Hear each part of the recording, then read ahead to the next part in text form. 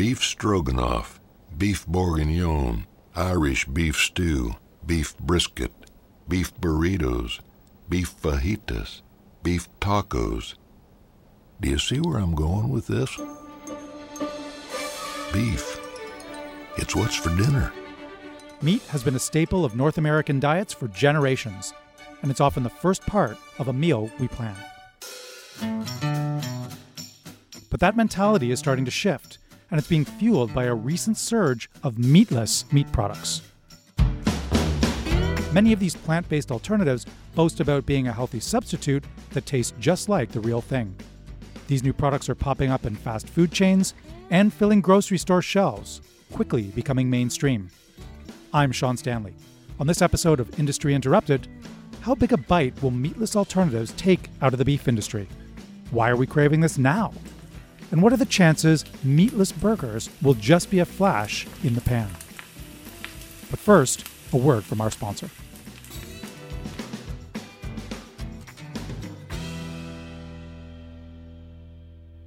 You work hard to get ahead, so why not make the most out of your hard-earned money? Stay ahead with Fidelity Investments. Go to fidelity.ca/stay ahead for the latest trends affecting your financial well-being. So should we get Beyond Burgers with cheese and maybe the Beyond sausage without cheese? Sure. Okay. Let's go Hi. for it. Could we have 2 Beyond Burgers with cheese, please? And could we also get 2 of the Beyond sausage without cheese? It's lunchtime in this downtown Toronto food court. I'm in line at Tim Hortons, and standing next to me is nutritionist Lonnie Murdoch. We're going to order the Beyond Meat Burger and Beyond Meat Sausage Sandwich. She hasn't tried these products before. Tim started serving the brand earlier this year. The restaurant chain pulled the products out of some locations this fall, but continues to sell them across Ontario and British Columbia. I'm excited to try it because I know a lot of people are moving towards a more plant-based diet, trying to incorporate those things. So I eat pretty much everything. I don't exclude anything from my diet. I think that's us.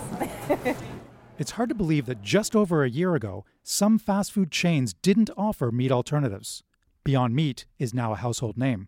The California brand broke new ground when it launched its products in A&W locations across North America last year. This fall, they also added McDonald's to their growing list of clients. Other fast food chains have followed suit and now offer a range of meatless meat options on their menus. We do have tomatoes in it and some lettuce. Yeah. And then there's ketchup, mustard, and mayonnaise on it. How's your bun? My bun is a little... The bun is it's soft. It's soft. I mean, I'm okay with that. I like a soft bun. So let's see whether the proof is in the taste. 1, 2, 3. Beyond Meat's goal is to attract a wide range of customers, not just vegans and vegetarians, but also those who would usually order beef. Beyond Meat calls its burger the world's first that, quote, looks, cooks, and satisfies like beef. They want to change the way all of us think about burgers. Most people think of meat as protein from an animal. But when you think about it a different way, you can really define meat by its composition, which is just an assembly of proteins, formed of amino acids, and then lipids that form the fats, 70% water, and then some trace minerals and carbohydrates. That's Seth Goldman. He's the executive chairman of Beyond Meat. And so then the question is, can you replicate the taste and texture of meat using only plants?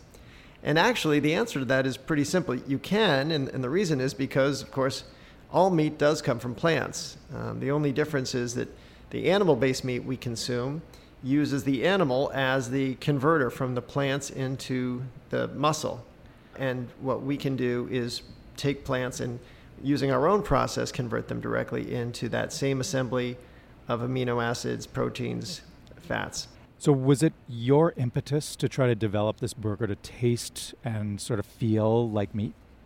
It wasn't exclusively mine, but obviously that made total sense. When we looked at what was going on, we saw that the meat, in particular red meat, was the single biggest concern people had with respect to health and to environmental impact. And so that was the best place to make a first inroads against the traditional meat offerings. And certainly, what we've seen, burgers are the single most popular meat occasion for meat eaters, so it made sense as the right place to start. Seth is talking about a shift that's been underway for a generation. Canadians, particularly younger ones, are more health conscious and concerned about where their food comes from. Earlier this year, Health Canada released an updated version of its food guide. You have to look carefully to spot 3 bite-sized pieces of red meat in the protein part of the plate. Looking back at the 1982 food guide, a whole steak sits in the meat section. According to Seth, there are several reasons why our red meat consumption has decreased and plant-based products have surged in popularity. Certainly the biggest single change has been the quality and taste of the products. And then on top of that, you have health concerns. There's been lots of different studies raised the concern around the impact of red meat on the diet. And then there's also been a lot of environmental studies that show what a powerful footprint meat demands in terms of the land use, the water use, the energy used to produce it. And then another thing that's happening is as consumers gain more information, they start to learn about the living conditions or the slaughterhouse conditions of how these animals are treated, and so that also raises concern. And all of these things combined, I think it's our belief that people don't have an innate need or desire to kill animals to meet their dietary needs. They just want to have a good tasting burger. And so if you can give them an option that tastes as good, has the same nutritional properties, or in some cases better nutritional properties, but without the downsides of meat, then a lot of people will be open to that proposition, and that's what we're seeing. I was at a fair recently, and there was an area called The Farm. But the farm was really about not just the animals, but how they were then processed into food for humans. Yeah. Do you feel like there's sort of a marketing battle going on right now between the meat industry and the meatless meat industry? I know that there are parts of the meat industry that feel very defensive because they do feel like they're being attacked. And that's certainly not what we're trying to do at Beyond Meat. Our goal is to just make a different option available. We're not out to demonize the meat industry, and certainly most of our customers, in fact, are meat eaters. So, by no means are we trying to be self-righteous or preachy about what we're doing.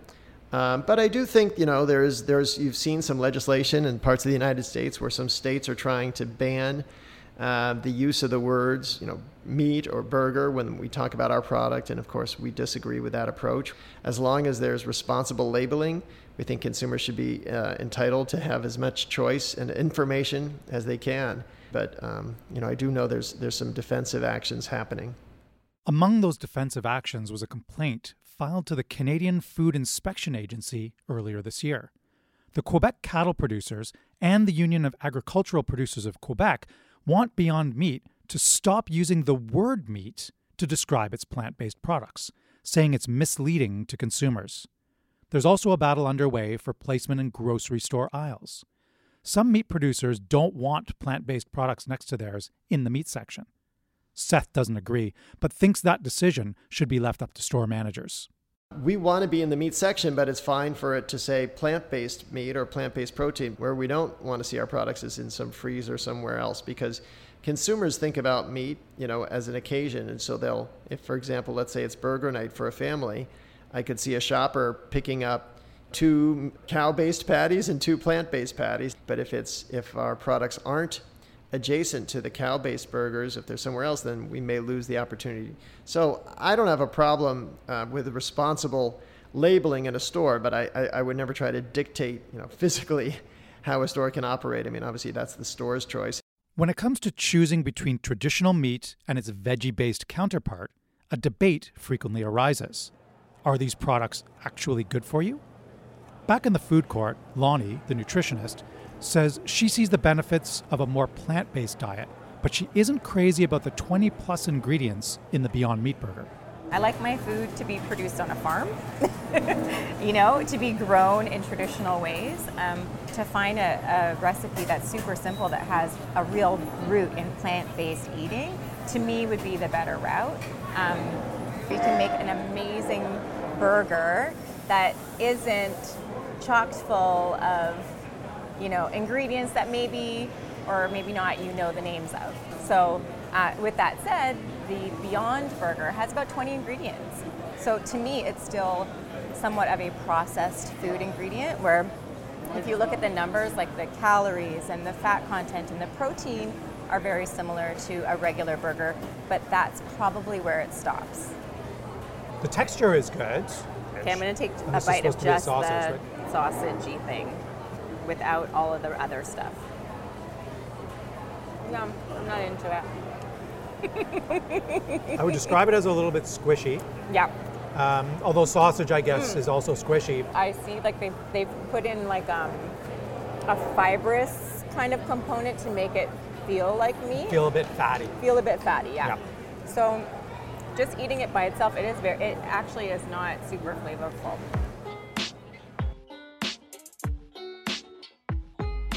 It's not just new brands like Beyond Meat that are developing plant-based foods. Established companies are also seeing the demand grow for meat alternatives and have started to expand their product lines. Canadian meat giant Maple Leaf Foods has jumped into the veggie-based protein market. We'll find out how. First, a word from our sponsor.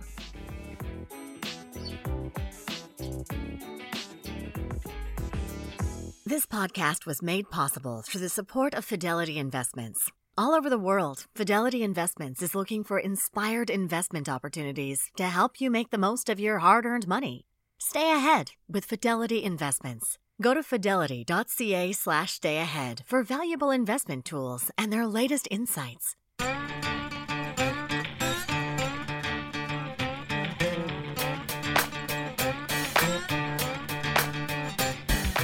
The rise of plant-based meat alternatives has been gaining steam, even within the meat industry.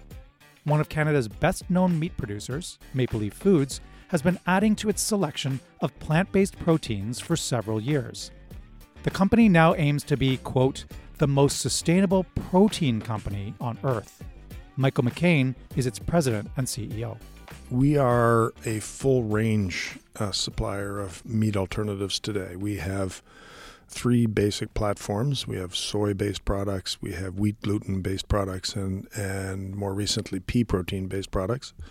They range in everything from dogs to deli meats, roasts.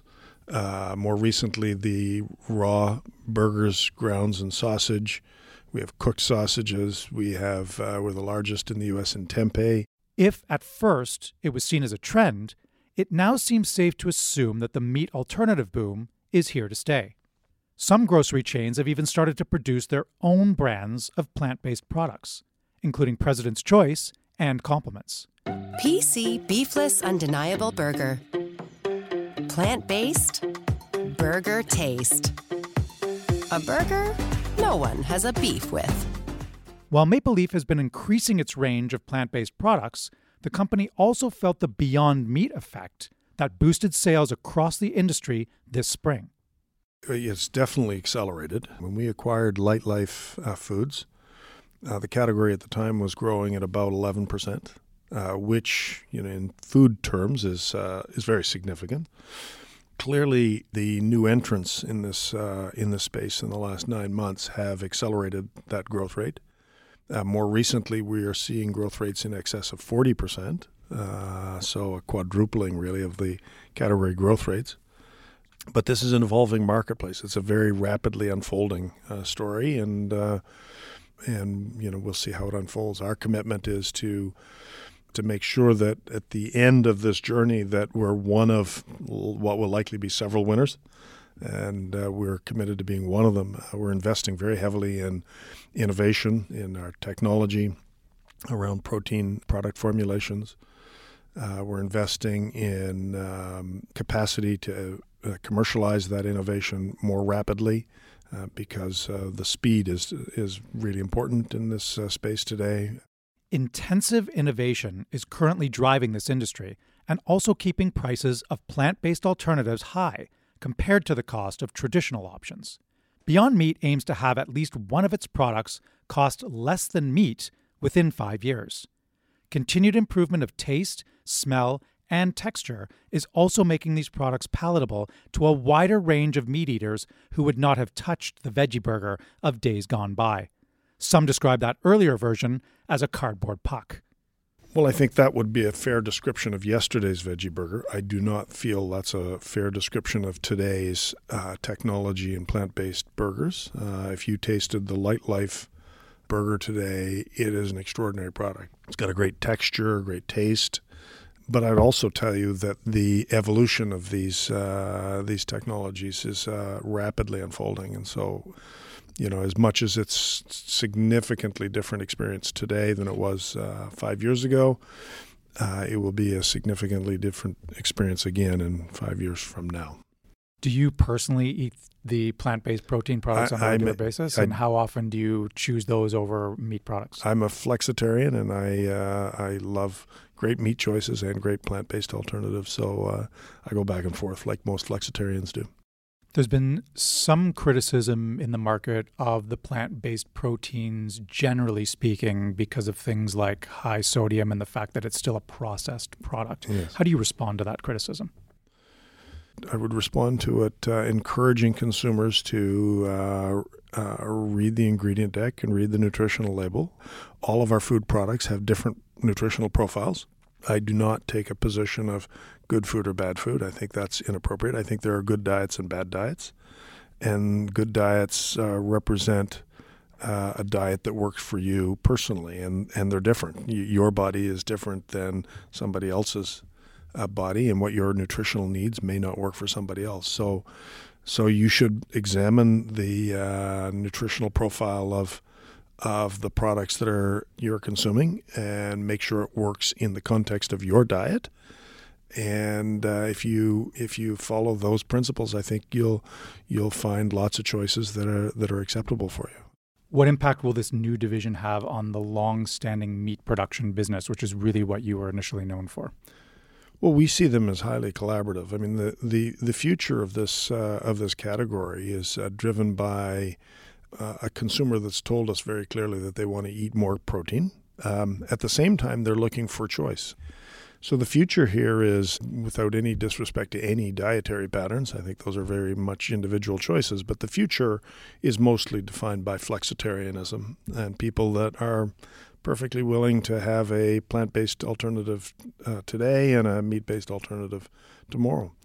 So we see this as additive protein consumption, not really substitution. That's certainly proven out to date. I mean, the fact of the matter is that the meat industry in Canada and meat consumption continues to grow, even in the face of growing plant-based meat alternatives. So I would say that first product, given that it was trying to mimic meat, did a reasonable job in terms of the texture. Mm-hmm. I did find it over salty in terms of its flavor, if not its actual content. But it did, somewhat feel like a traditional sausage sandwich. So I feel like it's, I'm interested to see if it's different from the burger, but It's like, to me, it doesn't mimic a real beef burger. What it mimics is like a patty that you would buy pre-made in like the frozen food section. Agreed. Yeah. So should we let's try the burger and see. Yeah, now we've got cheese, so that's adding an additional flavor to it. It's not much different. I feel like it's slightly thicker, but the flavor is the same. Does not have a ton of flavor. I do find the texture is a little bit more appealing than the sausage was. And generally it tastes fine. I think I would still choose a beef burger over this particular product. That's my impression. Yeah, and the fibrous part of it, I know what they're trying to do there, but it's not, I don't know, it's not really working for me. Is it all the additives that are in a processed plant-based burger what has kept you from trying it to this point? Yes, pretty much. I mean, I saw it. I saw the Beyond Meat and I saw the craze. I actually watched a documentary about it. And one of the things that was really interesting to me was that it was produced in a lab. My concern is that as a consumer, we don't look past the marketing. We don't look past what that hype is, and we just think, oh, this is the best alternative, when it may not be the best alternative for everybody. You know, some people thrive on a vegan diet and other people do not. So I think spending time doing your research, deciding why it is you're doing this, you know, and if it is honestly, and if it's like a once in a while type thing, what's the big deal? If you're eating something like this on a daily or even a weekly basis, then you should look further into potentially looking for a more vegetable-based, whole food alternative as opposed to something that is so processed.